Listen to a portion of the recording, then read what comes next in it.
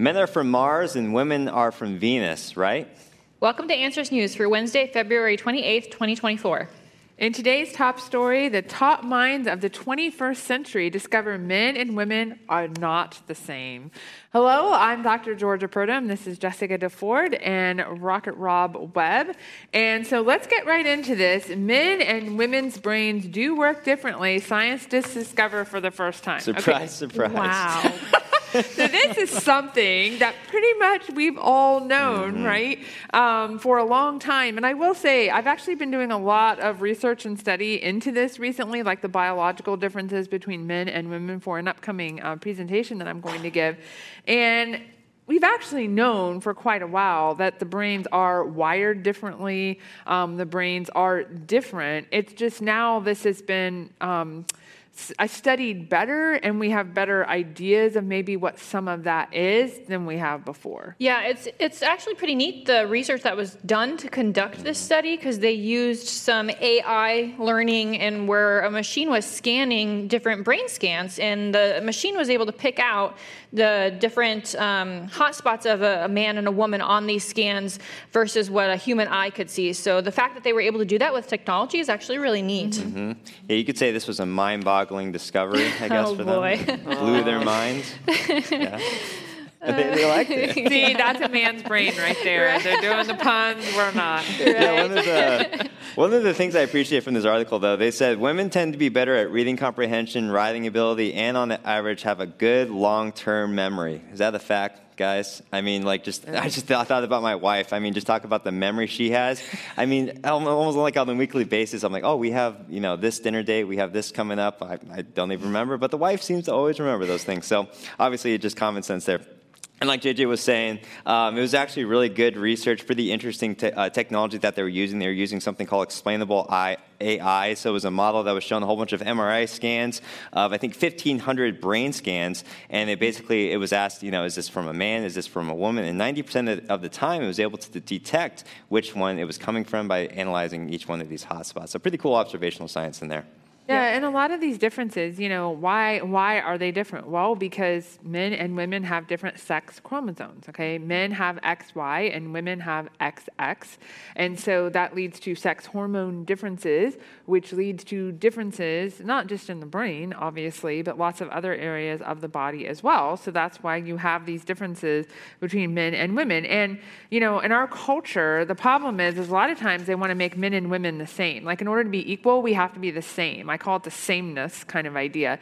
And that is just totally against God's good design of men and women. I mean, he designed us differently for a purpose, right? And I think it's not something to squash, which is what our culture wants to do, but celebrate that we think differently. I know for one, when we have meetings here at AIG, and if I'm with a group of people, I always like it to be a mixture of men and women because they just look at problems differently, they approach problems differently, they have unique ways of thinking through things, and there's advantages to that, right? To having both sides of that, so to speak, analyzing that and trying to come up with solutions to that. Yeah, and in a biblical worldview, it doesn't distinguish between biological sex and gender, but with some of the things that's here in this article, they are making those distinctions. One of the doctors, Dr. Gina Rippin, was quoted as saying, the key issue is whether these differences are a product of sex-specific biological influences or of brain-changing gender experiences. So that's the belief that your gender is fluid, that it's a construct of the cultural whims or society is going to determine your gender, but we don't see that in a biblical worldview.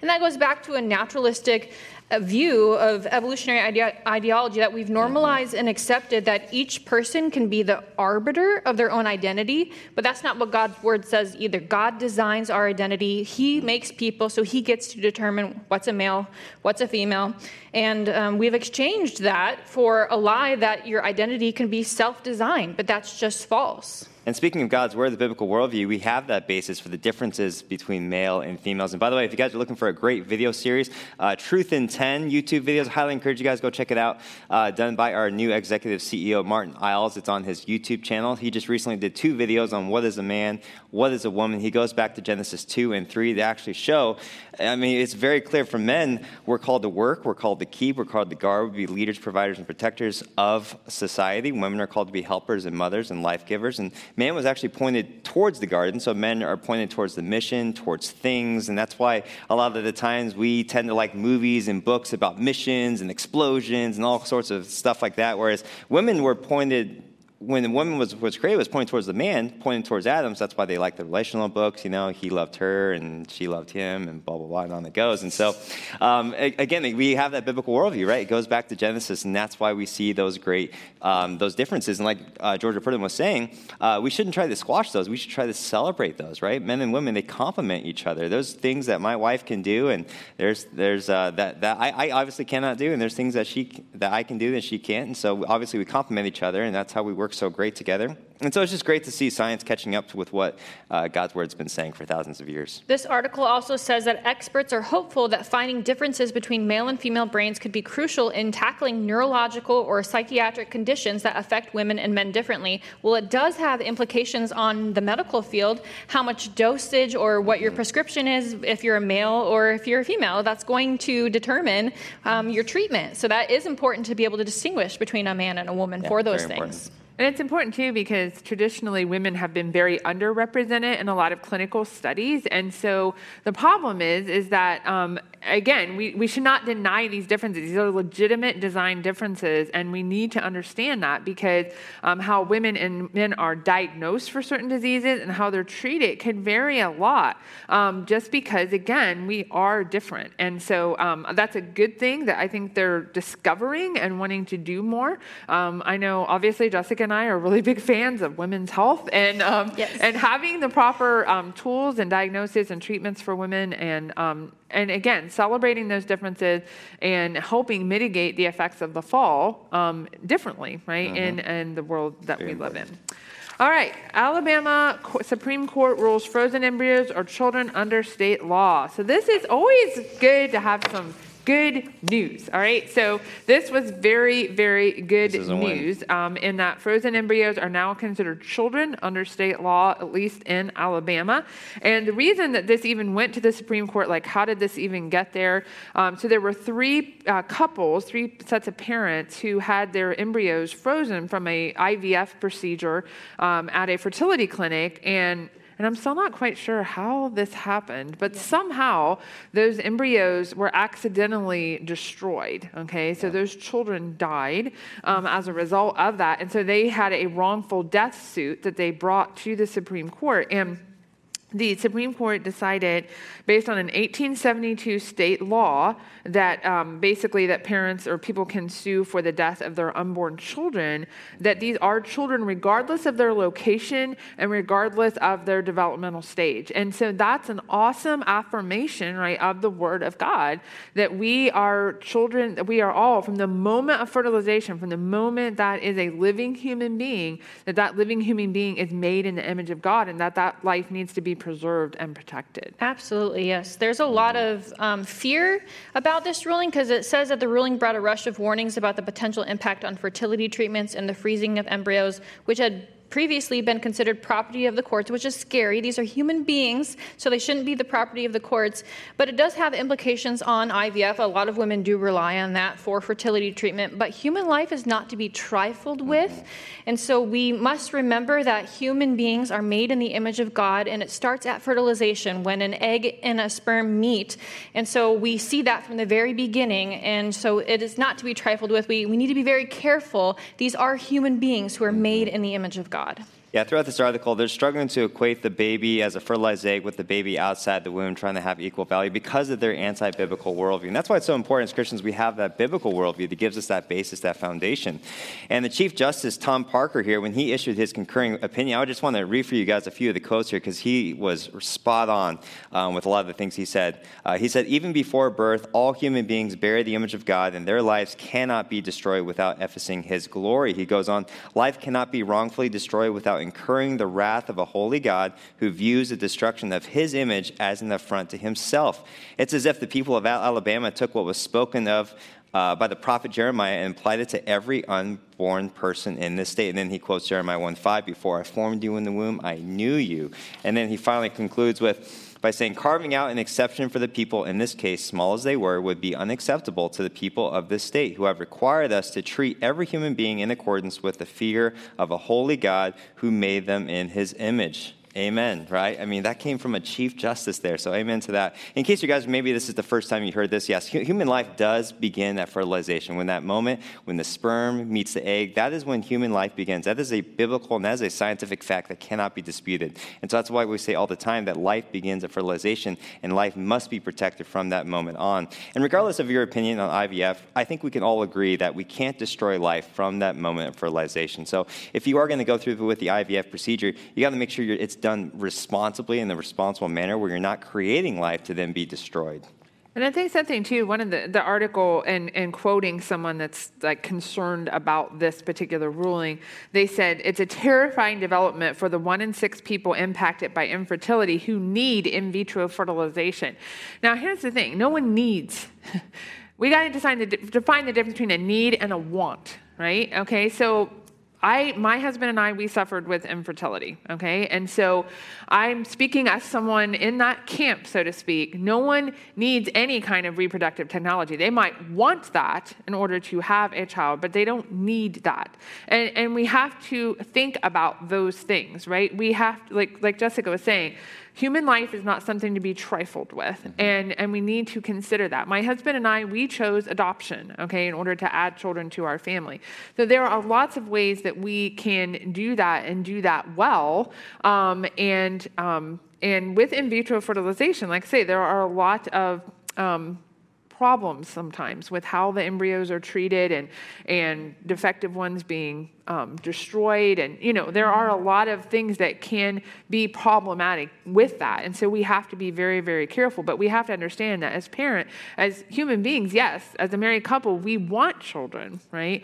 And we have to ask, what is the Lord's will for helping us be able to do that and have children as part of our family? Definitely. We can praise God for the justices, too, who were deciding this ruling. And then also we can pray for them, because I'm sure they're going to experience some attacks against them for their stand on biblical authority in this area. And pray for other states to follow Alabama's example here. But just pray for this state and whatever state that you're in, that they do the same thing as well. And I'm amazed, too, like all throughout this article, of course, this is from NPR, so it's a liberal news source, but they're quoting people that are saying, well, this is a fertilized egg. So it's not a human being, right? It's not a child. It's a fertilized egg, they say, which is a clump of cells, right? So my thing is, we're all clumps of cells, okay? So are you. If you want to be specific about it, everyone's clump of cells. So the question is, what is it? If it's not a human being, exactly what is it? That's my question. No one can, right. You cannot escape the reality, the biological reality, the biblical reality that this is a human being. Yeah. And there was even another article in the Washington Post that this author, and it just is despicable to me that someone could say this. They said it's a cluster of hopeful cells. I guess the cluster is hoping that it will be born someday, right? And according to this author, that's when that hopeful cells become a child. They also called it a hopeful blob. Right? So you just see this complete disregard, right, for human life. Yeah. Regardless, though, again, and that's what we love about what these justices ruled, starting with a biblical worldview, which is so refreshing to see that this is a human being, regardless of stage of development, regardless of location, made in the image of God, and therefore that life should be protected. And so, and people are, and I'm glad a lot of people are concerned and upset because they know the implications of this. Right. Yep. For abortion, for some of these fertility treatments, and that's a good thing, and we rejoice in that. I have a baby in my womb right now. It's not a clump of cells. It's a human. Yeah, it's a human being. Absolutely. All right. Neanderthals' usage of complex adhesives reveals higher cognitive abilities, scientists discover. Okay. This is yet another chapter in, wow, Neanderthals are people too. And we already knew this, and we have an exhibit here at the Creation Museum that actually talks about this in a little more detail, because a lot of times the way that Neanderthals are portrayed in our culture is they're just like dumb brutes, right? And they're lower in an evolutionary scale. They're not as highly developed as modern human beings, but every once in a while, one of these articles will come out where, as they study this more and more, they discover that indeed they had these high cognitive abilities, similar to, almost equivalent to modern humans. They made musical instruments. They buried their dead. They did all of the things that other humans do. So they therefore are humans. Yeah, I thought this article was a little boring because, as Dr. Purdom said, it's another installment that Neanderthals are human. But it is cool that what they found, that there was a multi-component adhesive with these Neanderthals and the tools that they were making. But I think it's important too, they say here, overall the development of adhesives and their use in the manufacture of tools is considered to be some of the best material evidence of the cultural evolution and cognitive abilities of early humans. So they believe that humans are evolving here, which is not true. We did not evolve from a lesser human. God made us in his image. And we are distinct from animals too and other ape-like creatures that also supposedly we evolved from. But personhood is ultimately not determined by the use of tools or cognitive ability. Because what does that mean then for somebody who's in a coma, who can't use tools or doesn't have what would be considered a normal cognitive function right now? So personhood is defined by God, who made people in his image. Yeah, again, just this whole, they're dumb brutes, and they're all of a sudden surprised that they're using all these tools. I think we need to stop sticking with this false narrative here. There we go again. That's all right. Male brain. They like the first one, but not the second one. Goodness. But it's just great to see that these evolutionists are finally catching up to what creationists have been saying for a long time. We've been saying that Neanderthals, they're not this mysterious group of people. They're just a group of people descended from Adam and Eve who lived in a very harsh post-flood world that was around in the Ice Age. They, like Dr. Purdom was saying, they made weapons, they wore makeup, they buried their dead, et cetera, et cetera. So, of course, we would expect that from a biblical worldview. And so again and again, it's just like this is our monthly installment of, they found out more evidence that Neanderthals really are human. But there's pretty interesting technology, pretty interesting research that they had here. Basically, the adhesives that they found was a mixture of ochre, which is clay, basically, and then bitumen, I think that's how you say it, kind of like an adhesive tar. And then they said that it was surprising because the ochre content was more than 50%. But when you have that, it loses its adhesive properties when it's mixed with air-dried bitumen. But it was different when they considered liquid bitumen because although it's not really suitable for gluing, when you add the ochre, 55% of it, then all of a sudden it's just sticky enough, but without adhering to hands, making it suitable for material to be able to handle. In other words, it's like they knew what they were doing, right? They actually designed these tools with purpose in mind. So again, wrong starting point is going to lead to wrong conclusions. Wrong assumptions is going to lead you to wrong conclusions. In this case, the evolutionary worldview, they're going to get those wrong conclusions. But if we start from biblical worldview, it makes sense. It's consistent. Yeah, and they're not from, they state in the article, 120 to 40,000 years ago, right? It's just about 4,500 years ago after the flood. This group of people, they probably lived in a very isolated area, and that may be why they had the heavy brow ridges and some of the characteristics that are unique to Neanderthal, but they're not. They're just variations, basically, on what we see in all human beings, and so, again, fully made in the image of God. All right, Illinois bill changes definition of abused child to include kids whose parents object to abortion, transgender hormones, and surgery. And so when I read this article, I thought if I lived in the state of Illinois and had children, I'd be considering possibly moving to another state. Because this is really frightening to see this. We've seen this happen in some other states in isolated cases, but this is the first one to introduce a bill. Now, it has not passed yet. It has not become law, thankfully, and we hope and pray that it will be stopped. But the idea is that an abused child could also include young people whose parents object to receiving puberty blockers, cross-sex hormones, transgender surgeries, and abortion. And when I read this, I thought, what this really is, it's a form of Marxism. So the idea is that parental rights should be denied and children should be owned by the state, not by individual parents. And so that's really what they keep moving in that direction. That's why we see a lot of these parental rights things, is that's really what it's a move towards, is that the state knows what's best for your child, not you as a parent. And so that's a frightening thing that we're moving towards. And that's exactly what this bill bill would do if it was passed, because they say it shields doctors from liability if they prescribe such treatments to minors who do not have parental consent, and empowers the Illinois Department of Children and Family Services to step in and, if they deem it necessary, remove children from their biological parents based on the new definition of abused child. That's a very scary thought. And it's absolutely astounding that the literal murder of a child, the mutilation of a child, and people who oppose that would be considered child abusers. That is just astounding, and honestly, it's wicked. Yeah. This article made me angry. It's just more evidence of a Roman I culture that has utterly lost its mind. Our culture has lost its mind. I just keep praying, may God have mercy on this nation. We're living in a secular, post-Christian culture that really is at war with biblical truth, right? Hates the truth, hates children. We're seeing this war on children, the war on the family unit, which makes sense. I mean, Satan hates the family unit. He's been attacking the family unit ever since the beginning. It all goes back to Genesis. And so, and like JJ was saying, it's just the scary part about it is that kids can go around the consent of parents to go out and get these puberty blockers, these cross-sex hormones, these transgender surgeries, abortions, which are all physical mutilations, right? That is child abuse right there. It just reminds me of Isaiah 5:20. Woe to those who call evil good and good evil. Woe to those who substitute light for darkness, darkness for light, bitter for sweet, sweet for bitter. In other words, parents who protect their children from physical mutilation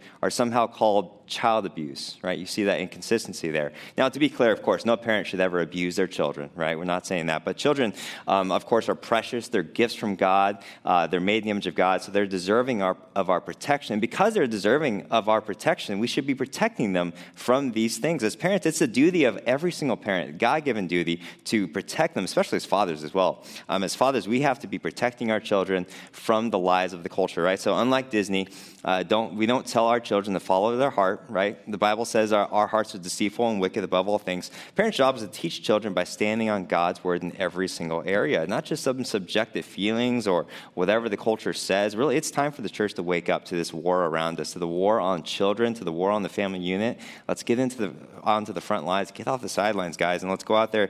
Let's protect children that's being abused, that's being physically mutilated. Let's really stand up for the next generation. If this bill passes, it could actually negate or distract from real child abuse that is occurring. Mm-hmm. Yep. And too, what's interesting is this particular law would also protect doctors from any liability from doing these surgeries. So if these individuals, when they get older, decide, hey, what you did was awful to me and I want to sue you, they can't sue. And so they're really protecting the medical industry, right, by doing this as well. So it's something to be concerned about and something people need to be aware of. And again, you got to think about who am I voting into office, right? Who's going to represent my views best? Because, there's a saying, so she's a well-known podcaster, Allie Bestucky, politics matter because policies matter because people matter. Absolutely. And so it really does matter how we get out and who we're voting into office so that things like this don't get passed and can get stopped. Yeah, politics is just really legislative morality, and the question is, right, whose morality do you want to be legislated? And one of the only caveats that they actually put in here, in order to get around any kind of repercussions, they basically say any kind of reasonable effort to ensure that the minor in question has an understanding of the risks and benefits. You see that subjective nature. I mean, I just think about my little 5-year-old. He runs around the house pretending like, he's Batman, right? He'll come up to me, I'm Batman, I'm Spider-Man, right? And I can play that game all day. I'm like, I'm the Joker, If you're Batman, I'm the Joker, right? But if he comes to me all of a sudden and says, I'm Susie, right? No, we're not going there. You can be Batman, you can't be Susie, right? And so again, as a God-given duty, as myself as a father, that's what I need to be doing. I need to be protecting my child. Because, just think about it. How many young kids are actually making good decisions out there today, right? That's why they need the guidance of older generation of their parents to help them make wise decisions. Yeah. All right, proposed Canadian law could see Christians jailed for quoting the Bible. And so this is happening, obviously, we always say Canada, some of these other European nations are just a little bit further ahead than America is on this stuff in the sense of what they're allowing. And so this bill, which is Bill C-367, basically, so they have a hate speech law already in Canada, okay? So that's already there. But there's a religious exemption within that hate speech law. And so they allow you to basically quote the Bible, and they allow you, if you're doing it for religious reasons, to say that certain things are wrong or certain things are sin. But what this would do, and slippery slope, the minute that a hate speech law gets passed, that it's only a matter of time till all the exemptions are removed, right? And so, and it's completely arbitrary too, because who decides what is hate? And so it becomes a completely arbitrary law. But when I read this, I thought, what about the pastors who are quoting scripture every Sunday in church? If that offends someone, are they going to call that hate speech? And you could be jailed just for being a pastor and preaching in a church. Yeah, one of the justifications for passing this bill or introducing this bill is that there's a recent rise in anti-Semitic demonstrations in Canada. But I think the author of this article hits it on the head that says, but is the answer to anti-Semitic rhetoric in Canada the elimination of everyone's religious freedom? No, it's not. And that would take the religious freedom away from people if this bill was passed. And there's already stuff within the Canadian Criminal Code that prevents acts of genocide. So they already have those protections in place. So the answer is not removing religious freedom from everybody. Yeah, this whole thing of the hate crime charges, it really is a double standard. They're not neutral, right? So, because you think about the other way around, right? They're okay with the hate crime against Christians, essentially what they're saying. And really what they're trying to do is they're trying to implement the religion of sexual humanism, right? Anytime you elevate your own thoughts, your own opinions above God's word, that is humanism, and that is a religion. So they're trying to push these religious beliefs on everyone, regardless of their belief system. And so this is also just a reminder that persecution is guaranteed, right? It is guaranteed for followers of Christ. John 15 says it. Jesus says, if the world hates you, know that it hated me before it hated you. A servant is not greater than his master. If they persecuted me, they will also persecute you. And so there's also a lot of other examples in God's word. It's just a reminder that we are living in a world, right? And because we're not of the world, it's going to hate us, right? Because we're following God, we're following his standards. And so it just reminds me also of Acts chapter 5. If you remember back to the apostles of Peter and John, they were standing before the high priest. They were arrested. And what did Peter say? Peter answered, we must obey God rather than man, right? And that should be our MO. That should be our underlying principle for all of these type of situations, and not just in Canada, but it's coming to the United States as well, right? Usually we're always just a day behind in any of these other Western nations. And so, of course, to be clear, right, we also want to make sure that we're not being offensive by our attitudes. We're not being jerks, of course. I mean, the gospel is offensive enough, right? We don't have to add anything more to it. And so, and really this whole thing is the idea that you can practice your religion, you can keep it private, right? Just keep it between your ears, keep it in your homes, keep it in your churches, right?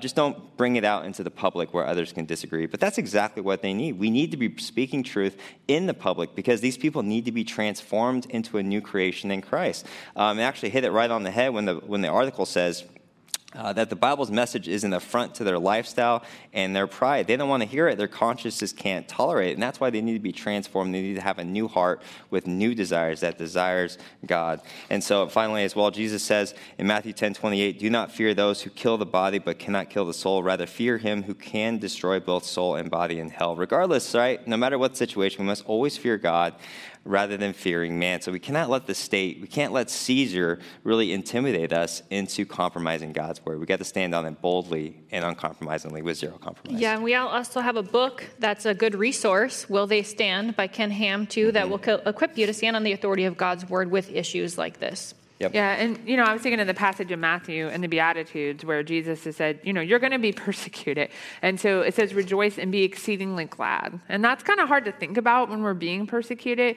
But again, our reward isn't here on earth, right? We got to think about that our reward is in heaven. And the most loving thing that we can do is to speak the truth in love. And we have to be willing to do that. And we have to train ourselves and prepare ourselves and get ready for those times, right?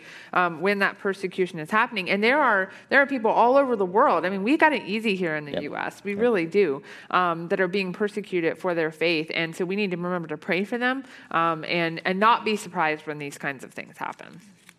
All right. Lastly, Earth's coral reefs are far bigger than we thought. Satellite imagery reveals. Now, what did you think when you read this article, Jessica? Well, I was grateful for the research that they were doing. I thought it's really cool that they're able to see more coral reefs, and we almost got to the end of this without talking about climate change. Like but not quite. They had to rope it in, and so I was like, when I saw that. But I mean, it's just another fear-mongering thing. They're talking about how as we make new discoveries with coral reefs, they're revealing climate change is steadily heating up the sea and making it more acidic. But there's things that show that that is not true. The coral thrive in warm temperatures, not cold temperatures. So warm water is actually very good for corals. And an increase in CO2 is also really great for corals to be able to thrive. And ocean pH levels vary depending upon where you are or where you are in the sea. And so there is a acidic and basic pH scale. And the ocean is actually alkaline. It's more basic. It is above 7, which is neutral on the pH scale. So it's not even acidic, but they use things like acidification to scare you and make you think that the ocean is heating up to levels that it shouldn't be heating up to, but that's just not the case. So you need to be careful and pick through some of the language they use and their terminology here. I actually have an article that I just wrote that is released on our website that you can go look. It's on climate science and some of the cherry-picked data that some agencies are promoting in regards to climate science, and will equip you to stand on the authority of God's word when looking at those things. Yeah, just like JJ was saying, I was really enjoying the article until the very end, right? It was actually really cool technology. They're talking about using high-resolution satellite data covering the entire world. They're taking 100 trillion pixels from a couple different CubeSat satellites, and they're working with a team of over 500 researchers, collaborators to try to make these maps. It's the world's first comprehensive map of coral reefs. Great observational science, of course. And then at the very end, they're like, oh, and climate change is steadily making so, and there it is. So, and also, to be clear, right, we should be leading the charge on conservation efforts, right? We should be leading the charge on trying to conserve the coral reefs. As Christians, we actually have the biblical worldview to do that. In the evolutionary worldview, think about it, why bother taking care of coral reefs, right? Why bother even taking care of this earth, this spinning rock, spinning around other big balls of rocks? And so really, who says, right? Who says that we should take care of the planet? Well, it's because God's word says we're given dominion. We're to subdue the earth and to fulfill it, and to really fulfill that dominion mandate. And God is in complete control of his creation, and we see that in his word too. He tells us that he's upholding the seasons and the cycles that he has put in place. Yep. And we found too, like we've done a number of articles on this, that animals, when they evaluate them, and even corals and things like that, discovering that they actually are able to adapt and deal with warmer temperatures, or if things get more acidic or whatever it might be, because God has designed these organisms, right, to be able to adapt and deal with this in a fallen world. And so instead of the fear mongering, right, we should believe the verse in Genesis 8 that talks about, all these things are going to continue, the seasons, all of that. God is the one that decides when that ends, right? Mm-hmm. It's not going to be due to climate change. We need to take care. We need to steward the earth that we have, but not be afraid. Yeah, we're not the creators. God is the creator. He's in control. So one other resource we just wanted to mention, and this is like a little bit of self-promotion here. So, so I co-wrote this book with Stacia McKeever, and it's called Crafted by God, and it's a really great book for children, parents to read to their children about the development of the baby in the womb. So we use some of our imagery from our Fearfully and Wonderfully Made exhibit, has lots of engaging, interactive things for kids to really teach them to be pro-life, regardless of, we talk about level of development, regardless of disability or ability, regardless of any of those things, that we are all human beings made in the image of God. And then coming up, we have a couple of, and this also is related to children, because we have our Answers for Educators conference. This is for Christian school teachers to be able to come and learn more about how to build that biblical worldview and be able to teach it in their classrooms. So that's July 21st and 22nd. That will be here at the Creation Museum, as well as at Answers Academy, which is our K through 12 school that we have just a couple of miles from here. And we're also in the process of developing a Christian school Bible curriculum. So grades K through 2nd are complete, and you can order them from our website. This is called our 12 Stones curriculum. And so it's really more than just a Bible curriculum. It's a biblical worldview curriculum. And so I'm really excited about that. That, again, we want to educate that next generation. That is the key. That's when we were talking about will they stand. That's the key, to be able to really, again, raise up a generation that loves God and serves him and lives for him. So we are out of time for today. So we'll see you back here next Wednesday at 2:00. See you then. God bless.